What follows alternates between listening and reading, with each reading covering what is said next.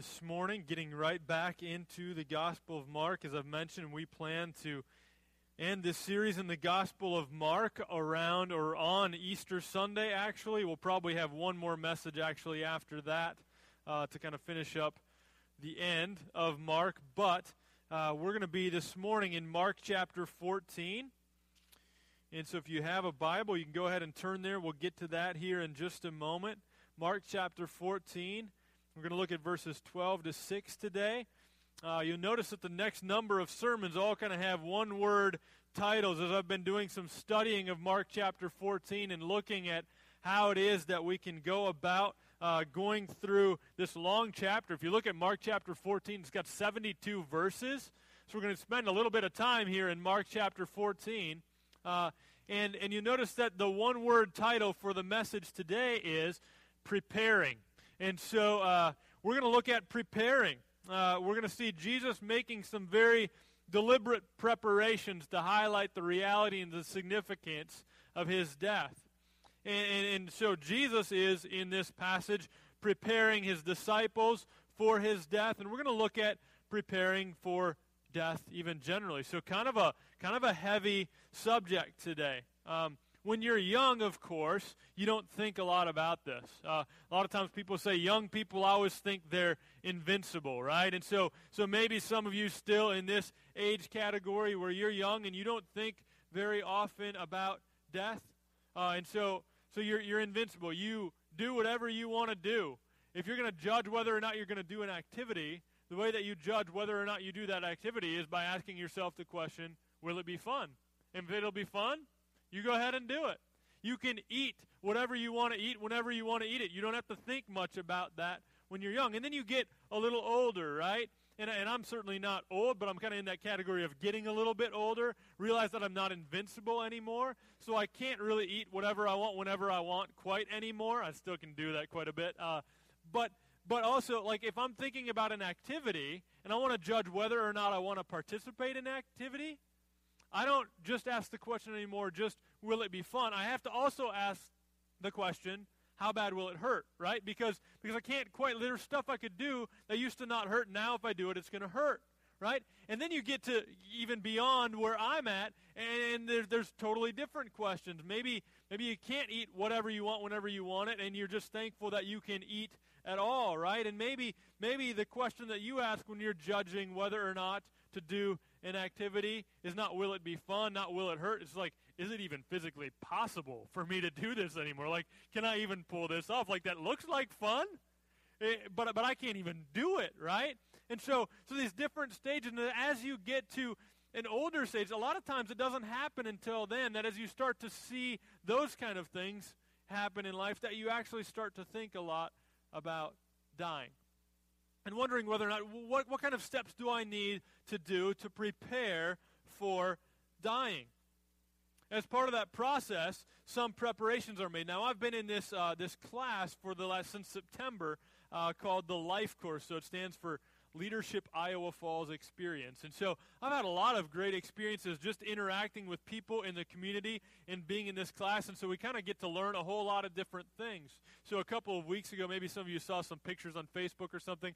We were at the state capitol, and so I got to meet with the governor a couple of weeks ago. And so a lot of experiences that I wouldn't get to have just on my own as being a part of this leadership class here in Iowa Falls. Now, this past week on Thursday, the focus of the class was extended living. And so we started out the day hearing a bit from an attorney about estate planning.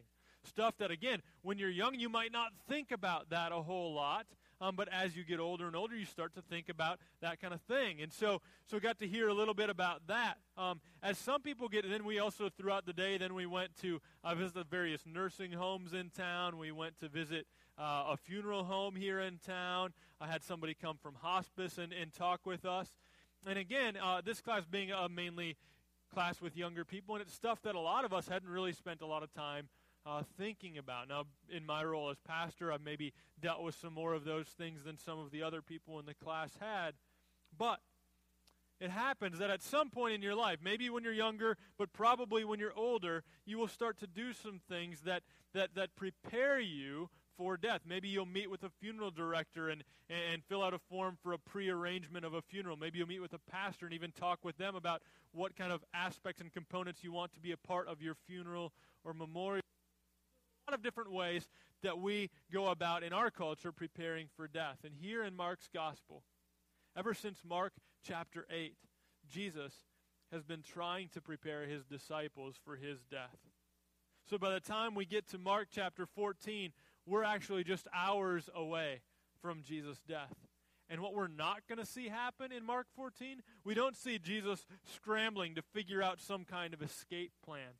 Instead, what we're going to see very clearly here in Mark chapter 14 is we're going to see Jesus make some very deliberate preparations to highlight the reality and the significance of his impending death. That's what we're going to see here in Mark chapter 14 today.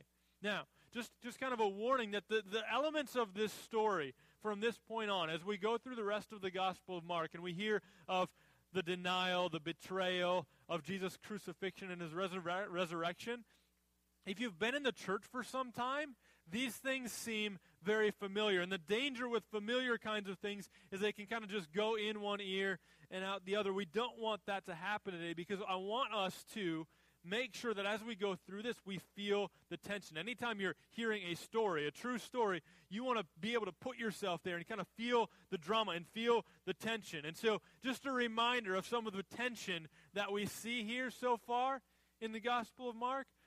Remember, as in the Gospel of Mark, we've seen Jesus show incredible authority, right? And it seems to be recognized by pretty much everybody. Jesus is a man with great authority in the Gospel of Mark. But at the same time, there's this tension because there is a significant threat to his authority, because he seems to be a threat to people that are in authority, right? So we see and we feel that tension as we get to Mark 14. He's also been revealed as the Christ. He's the Messiah, the King, the Anointed One. He's the one that comes to rescue God's people. But we also hear now there's a plot for him to be put to death. So there's that tension. We also see him earlier in Mark chapter 11. Now, this is only a few days before this, but in Mark chapter 11, Jesus enters into Jerusalem, and he is hailed as a king. Right? It's like people love Jesus. They want to worship him. They see him as a king and as a rescuer. But now we see this tension, and these people are also now plotting and planning for his death. But what we're going to notice as we look at Mark 14 is that Jesus is still in control. Stuff is not at all spun out of control. Jesus is being very deliberate in Mark 14. He's doing everything on purpose. He's dying. He's going to die. But he's even going to do that on purpose. And as he prepares for his death, he's also very deliberately preparing his disciples, and by extension us, to look at and understand the significance of his death. And so that's what we're going to do today. So, Mark chapter 14, we're going to be starting in verse 12. If you're able to, would you stand as we read God's word this morning?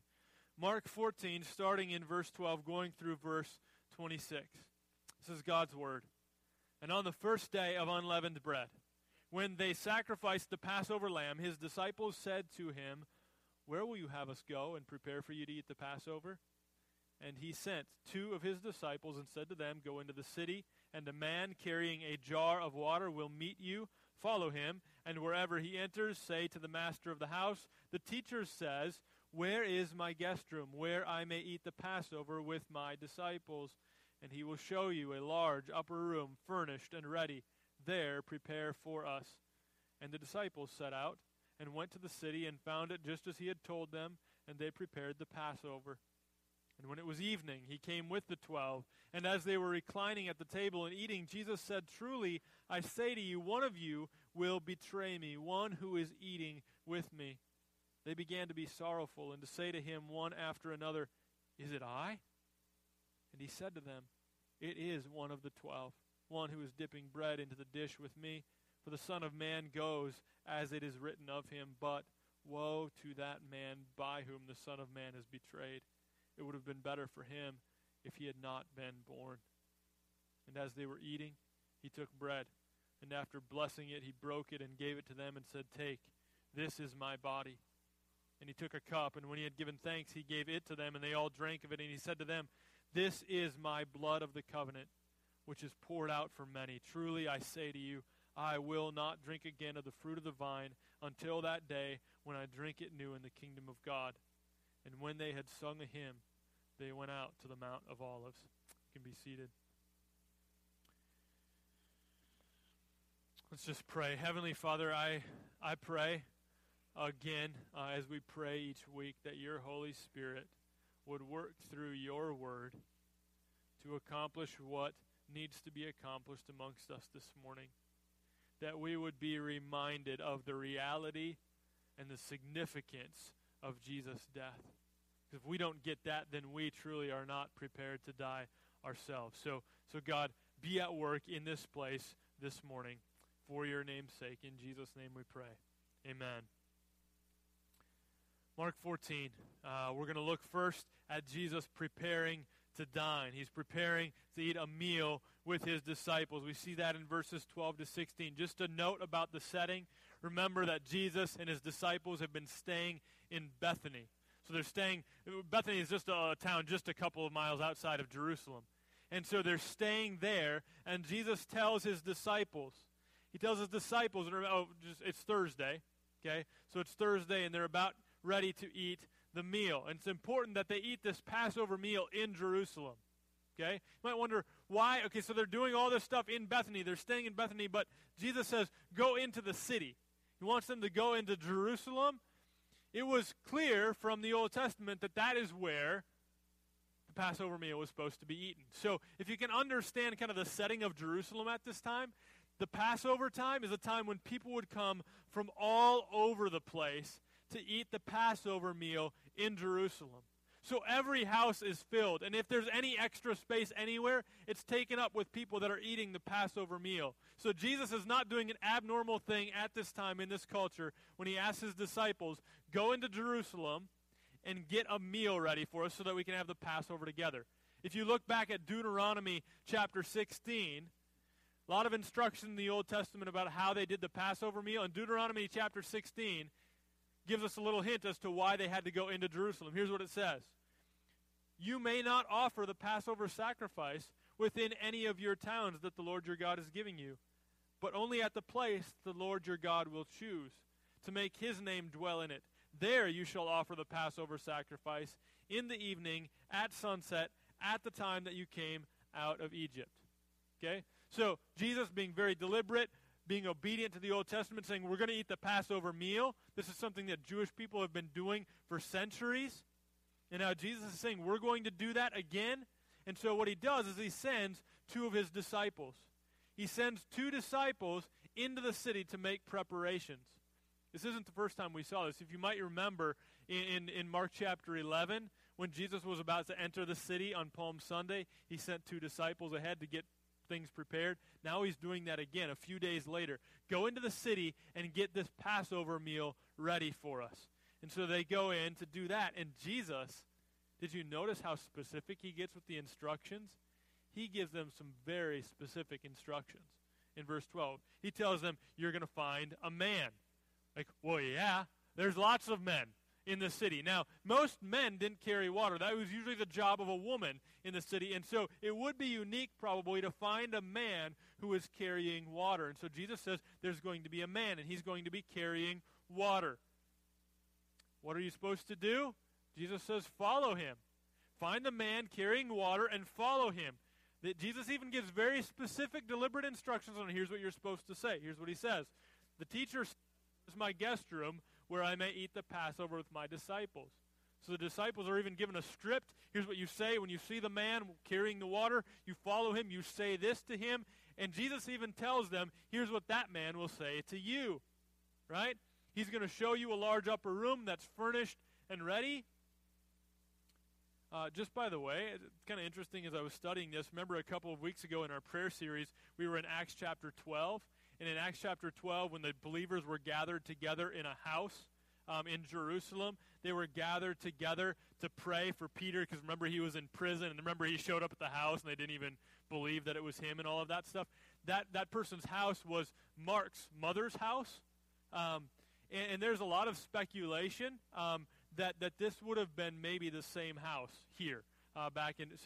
In Acts chapter 12, that's for sure where the church seems to be gathered. That might be the same place that Jesus is meeting here at the Last Supper, the Passover meal with his disciples. Doesn't really matter, I guess. Just thought it was interesting. But we get to verse 16. And look at verse 16. Here's what it says. And the disciples set out, went to the city, and guess what? They found it just as he had told them, and they prepared the Passover. We're probably not surprised anymore by this point in the Gospel of Mark that Jesus had this all perfectly planned out. It was set, just as Jesus said. That's how it worked out. There was a man carrying water. They followed him. They said this to him. They used their script. This man said, "Let me show you the room." It was furnished and ready. So they go up. They get everything ready to go. Again, we see here Jesus acting with great deliberation. He's doing everything on purpose. And then we don't see that end. Jesus continues to do everything on purpose. They're going to eat a meal together, but here's what we're going to see. We're going to see Jesus taking this meal. The Passover meal, for a Jewish person, the Passover meal would have had great significance. But Jesus is going to take this meal with great significance, and he's going to give it even greater significance. That's what we're going to see here in a little bit. It's all part of his process of preparing them for the reality and the significance of his death. And so let's look at verses 17 to 26. First of all, we see Jesus preparing to die because he's going to be betrayed by a man, and he knows it. You ever had something come up while you're eating a meal? Maybe you're eating a family meal, you're all gathered around the table, and somebody says something totally unexpected. Kind of like, whew, where did that come from, right? And so maybe your fork is halfway to your mouth and you just stop with it there. Everybody starts like looking around at each other like, did you just hear that, right? I think that's probably what it was like as they're eating here, the Passover, probably not with forks, but they're eating the Passover meal together, which is a long, drawn-out meal. It's not just like let's sit down for a half hour and get it done. There's a lot of parts to the Passover meal. So they're together for a long period of time. And at some point during that meal, they would have been shocked to hear what Jesus said here in verses 17 to 21. Here's what he says. When it was evening, he came with the 12, and as they were reclining at the table and eating, Jesus said, "Truly I say to you, one of you will betray me, one who is eating with me." I think they would have just stopped whatever they were doing. Thought, what? Where did that come from? Jesus just out of the blue saying, one of you, one of the 12, one of you who's eating with me right now, you're going to betray me. Would have been shocking to them. And it says in verse 19, they began to be sorrowful. They're sad, and they started to say to him one after another. They're taking turns, and they're asking him the question, is it I? It's obviously not very clear to them who it might be. Now, those of us who have read the Gospel of Mark, we know, because the last part of our last message, verses 10 to 11, we were told that Judas Iscariot, one of the 12 leaders, and had a plan for how they were going to betray Jesus, right? Started looking for a way to do that. So we know, as readers of the Gospel of Mark, we know who it is. It's Judas Iscariot. But the disciples who had been spending 3 years together, you think they might have a clue at this point. Oh, I know. It's got to be so. Like, have you seen the way that they don't know.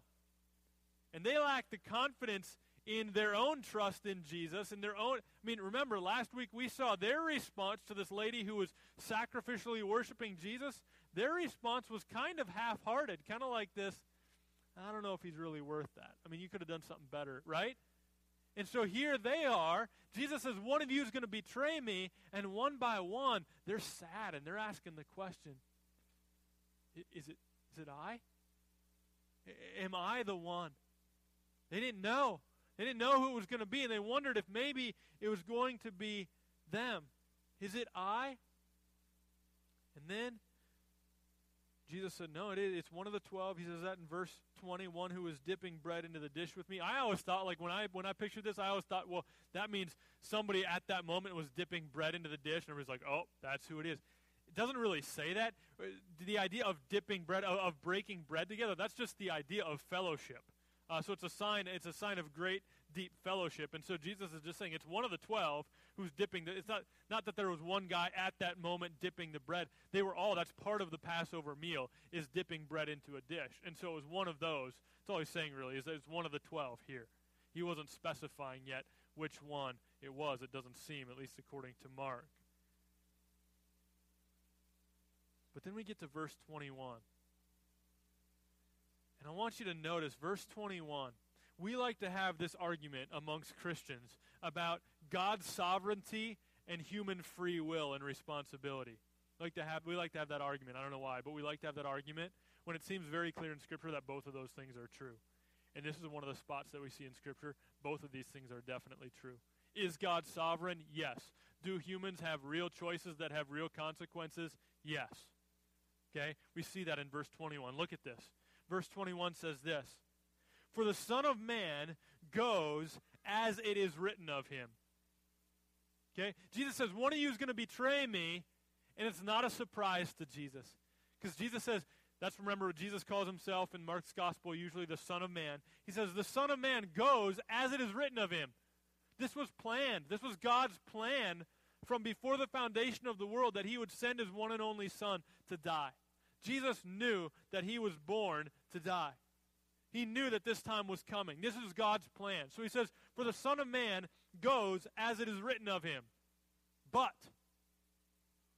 woe to him, or woe to that man by whom the Son of Man is betrayed. It would have been better for that man if he had not been born. So do we see that God has a very sovereign plan? Yeah. And do we see that humans have real choices that have real consequences in the real world? Yeah. That one's true too. They're both true, and we see it right here in one verse, right? That the Son of Man, he's going to die. This is what he came for, and there's going to be a man named Judas who is going to play an integral role in that, and he is going to be responsible for his sinful choice. Okay? All right. Now we get to verses 22 to 26.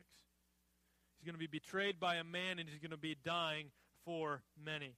Verses 22 to 26. They continue on with the meal. Remember, like I said, this is a meal with multiple phases, a meal that would have taken some time to eat. And it was a meal, like I said, also that had great significance. Okay? For Jewish people who would gather together to eat the Passover meal, the meal was filled with great significance. Everything that they did in the meal was done on purpose. But Jesus was about to give it even greater significance. You want to know how important the Passover was in the life of a Jewish person? You can look through the Old Testament. I'm just reading through the Old Testament right now, and I keep coming up. It talks about the Passover all over the place. You hear about the Passover in Exodus chapter 12. You hear about it again in Leviticus chapter 23, again in Numbers chapter 9, again in Deuteronomy chapter 16. There's lots of instruction in the Old Testament about how they do the Passover and why it's so significant. The Passover was to be done at the same time every year. And again, remember that the Passover was done so that God's people would remember how it was that God delivered them from Egypt. That a lamb had to be sacrificed, and the blood of that lamb would be spread on the doorpost, and that was how God would pass over them and save them in the midst of his judgment on Egypt, and that would be their way of being saved and delivered from Egypt, right? So that's what they're remembering in the Passover. But Jesus now is about to take this new and even more significant meaning he already had. Jesus had come to be the Lamb of God. The Lamb of God who was about to be sacrificed. The next day, he was going to be sacrificed. And he was, through his sacrifice, initiating a new covenant in his blood. So that's what we see Jesus preparing for here. So let's look at this closely. Verse 22. And as they were eating, he took bread, and after blessing it, he broke it, and he gave it to them and said, "Take, this is my body." They'd always eaten the bread. The bread was a part of the Passover meal. But now Jesus takes it, and he says, as he takes it, breaks it, blesses it, gives thanks for it, distributes it, he says, take, this is my body. Now, just a quick note, there are some churches that will teach that as we do communion, that the bread actually becomes the body of Christ in some way. The cup actually becomes the blood of Christ. And they say, well, we're just taking Scripture literally. Jesus says, this is my body. And we want to take Scripture literally, but not when it wasn't intended to be taken literally. And so Jesus also says other things like, I am the gate, I am the door. And we don't believe that Jesus is really a door, right? He's saying that, and so he's saying, I am like a door, right? And Jesus is saying, this bread here is still bread, but this bread is a representative or a symbol of my body. Okay, so when we take the bread, we don't believe that the bread is the body of Christ. We believe that the bread is a symbol of the body of Christ. And so Jesus takes this and he says, this is my body. And he distributes it to the disciples. Then we get to verses 23 and 24. After they do that with the bread sometime later, probably in the meal, takes a cup, and when he had given thanks, he gave it to them, and they all drank of it. And he said to them, this is my blood of the covenant, which is poured out for many. Listen to that language. This is my blood of the covenant, which is poured out for many. Okay, so Jesus gives them the cup, and he says, this is my blood of the covenant, which is poured out for many. Now, it's hard for us, living in our culture, to understand the significance of what he's saying there. But if you are a Jewish person, this would remind you, probably immediately, of Exodus chapter 24. So go ahead and turn there really quickly.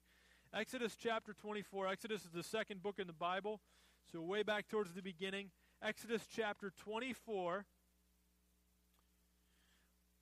I want to look at something. This is God making a covenant with his people. This is the people kind of responding to that.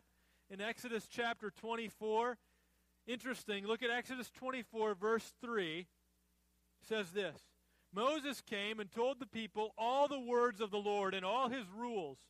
And all of the people, listen to this. So Moses receives from God God's law, and he brings it to the people. And all the people answered with one voice and said, all the words that the Lord has spoken, we will do. Oh, they're confident, aren't they? God's law comes to them, and their response is, yeah, we can do that. Right? Look at verse 7. Look at verse 7.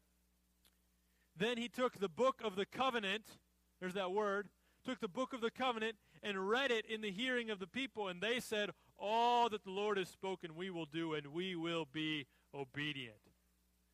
They hear God's law, God's perfect law that reflects God's perfect character. They say, yep, sign us up for that. We can do that. We can do that. But then look at verse 8. You can hear more about these same words. Verse 8 says, and Moses took the blood. It sacrificed an animal and filled a basin with blood.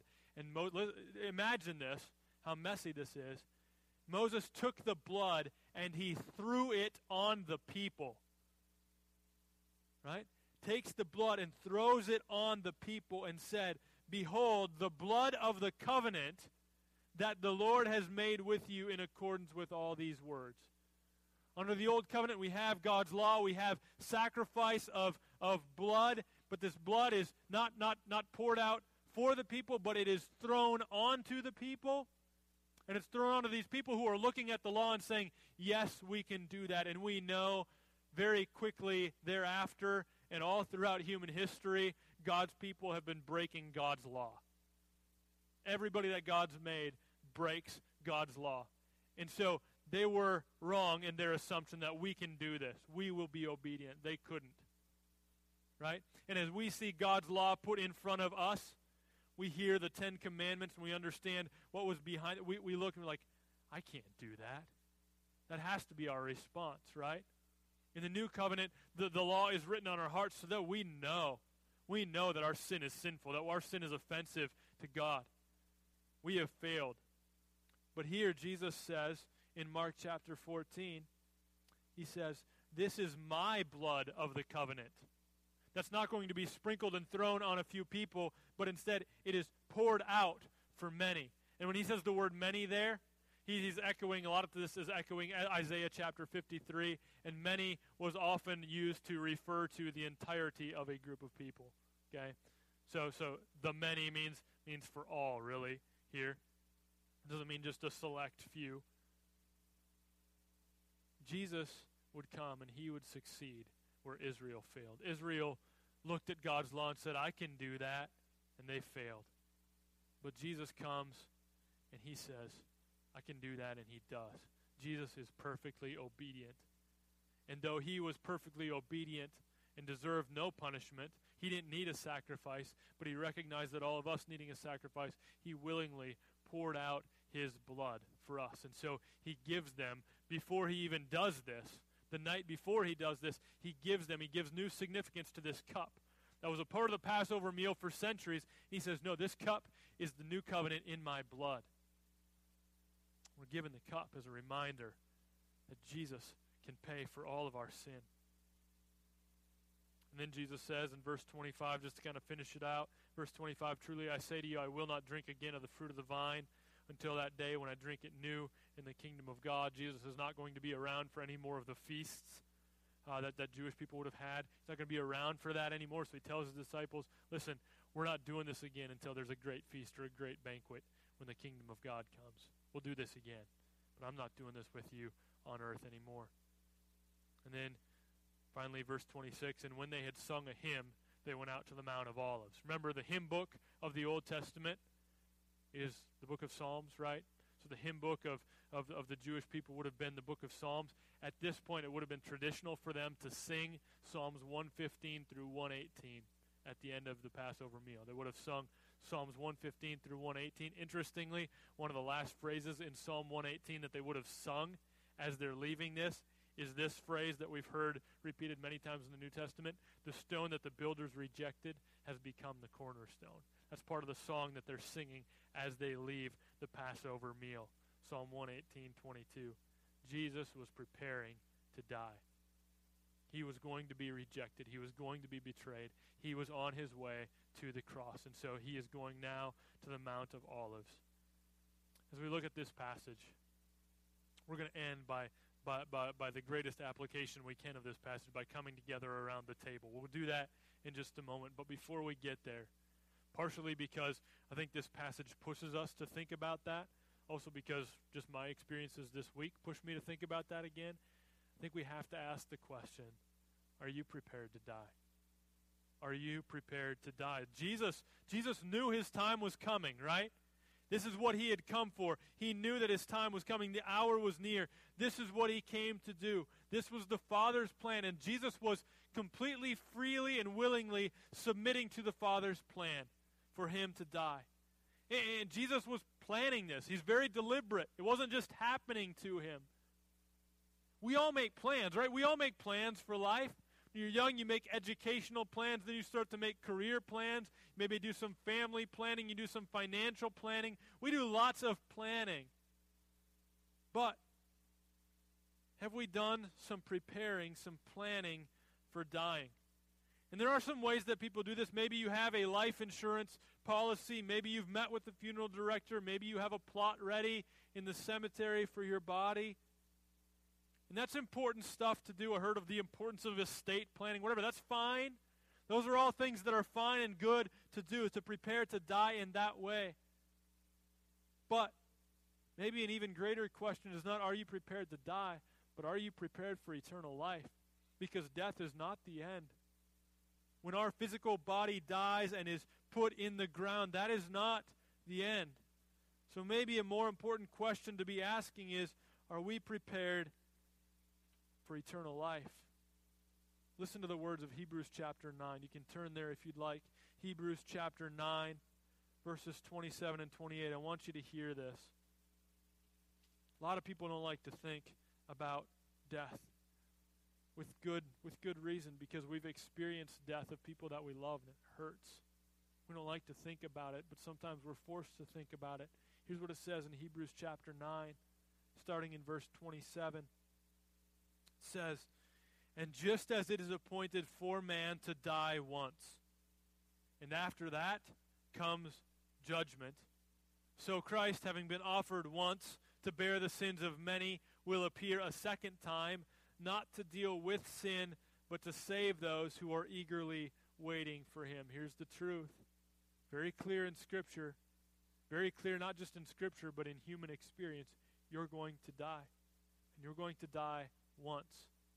And Scripture says that one time you get one chance to die, and after that comes judgment. We don't know when that time's going to be. You die once, and after that comes judgment. It also tells us very clear that Jesus died once. Jesus died once, and he died to bear our sins. So Christ, having been offered once to bear the sins of many, it says in Hebrews 9:28, and if you've trusted in Jesus, you long for him to come again, because that is where we will see the completion of our salvation.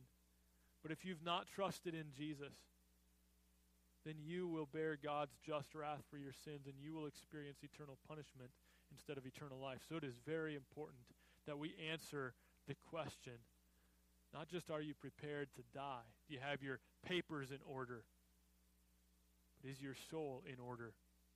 Have you been made right with God, not by working really hard and doing a number of things to earn your way, because you can't, but have you been made right with God, have you been reconciled to God through your faith in Jesus Christ? Jesus died for you. You might be weak in your faith. And thankfully, Jesus didn't sit down at that Last Supper with these cowardly, fearful disciples, knowing that one of them would betray him and the rest would flee. And he didn't look at them and say, they're not worth dying for. He looked at these weak in faith, sinful men, people like you and I, people who were maybe ashamed of their sin. They were sad. Is it going to be me? They were wondering. And Jesus looked at them and he didn't say, you're not worth dying for. Jesus willingly went to the cross for people like you and me. And his blood that he poured out is sufficient to cover all of our sins. Earlier we sang one kind of song, Nothing But the Blood of Jesus. Maybe that was a less familiar version to some of you, but many of you know the more familiar version of that song. And in that song it says this, nothing can for sin atone. Nothing. You've got a sin problem. Everybody's got a sin problem. And there's nothing that can for sin atone. Nothing but the blood of Jesus. Not of good that I have done. That's great if you've done some good things. But it's not good enough. You're not going to atone for your sin by doing good things. How can your sin be atoned for? It's nothing but the blood of Jesus. Right? This is all my hope and peace. Nothing but the blood of Jesus. This is all my righteousness. Nothing but the blood of Jesus. And so as we come to take communion together today, we come grateful for the blood of Jesus. We come to remember the blood of Jesus. And so if the elders would come forward and we'll prepare to serve you, to serve ourselves, the bread first and then the cup as a reminder of the reality and the significance of the death of Jesus.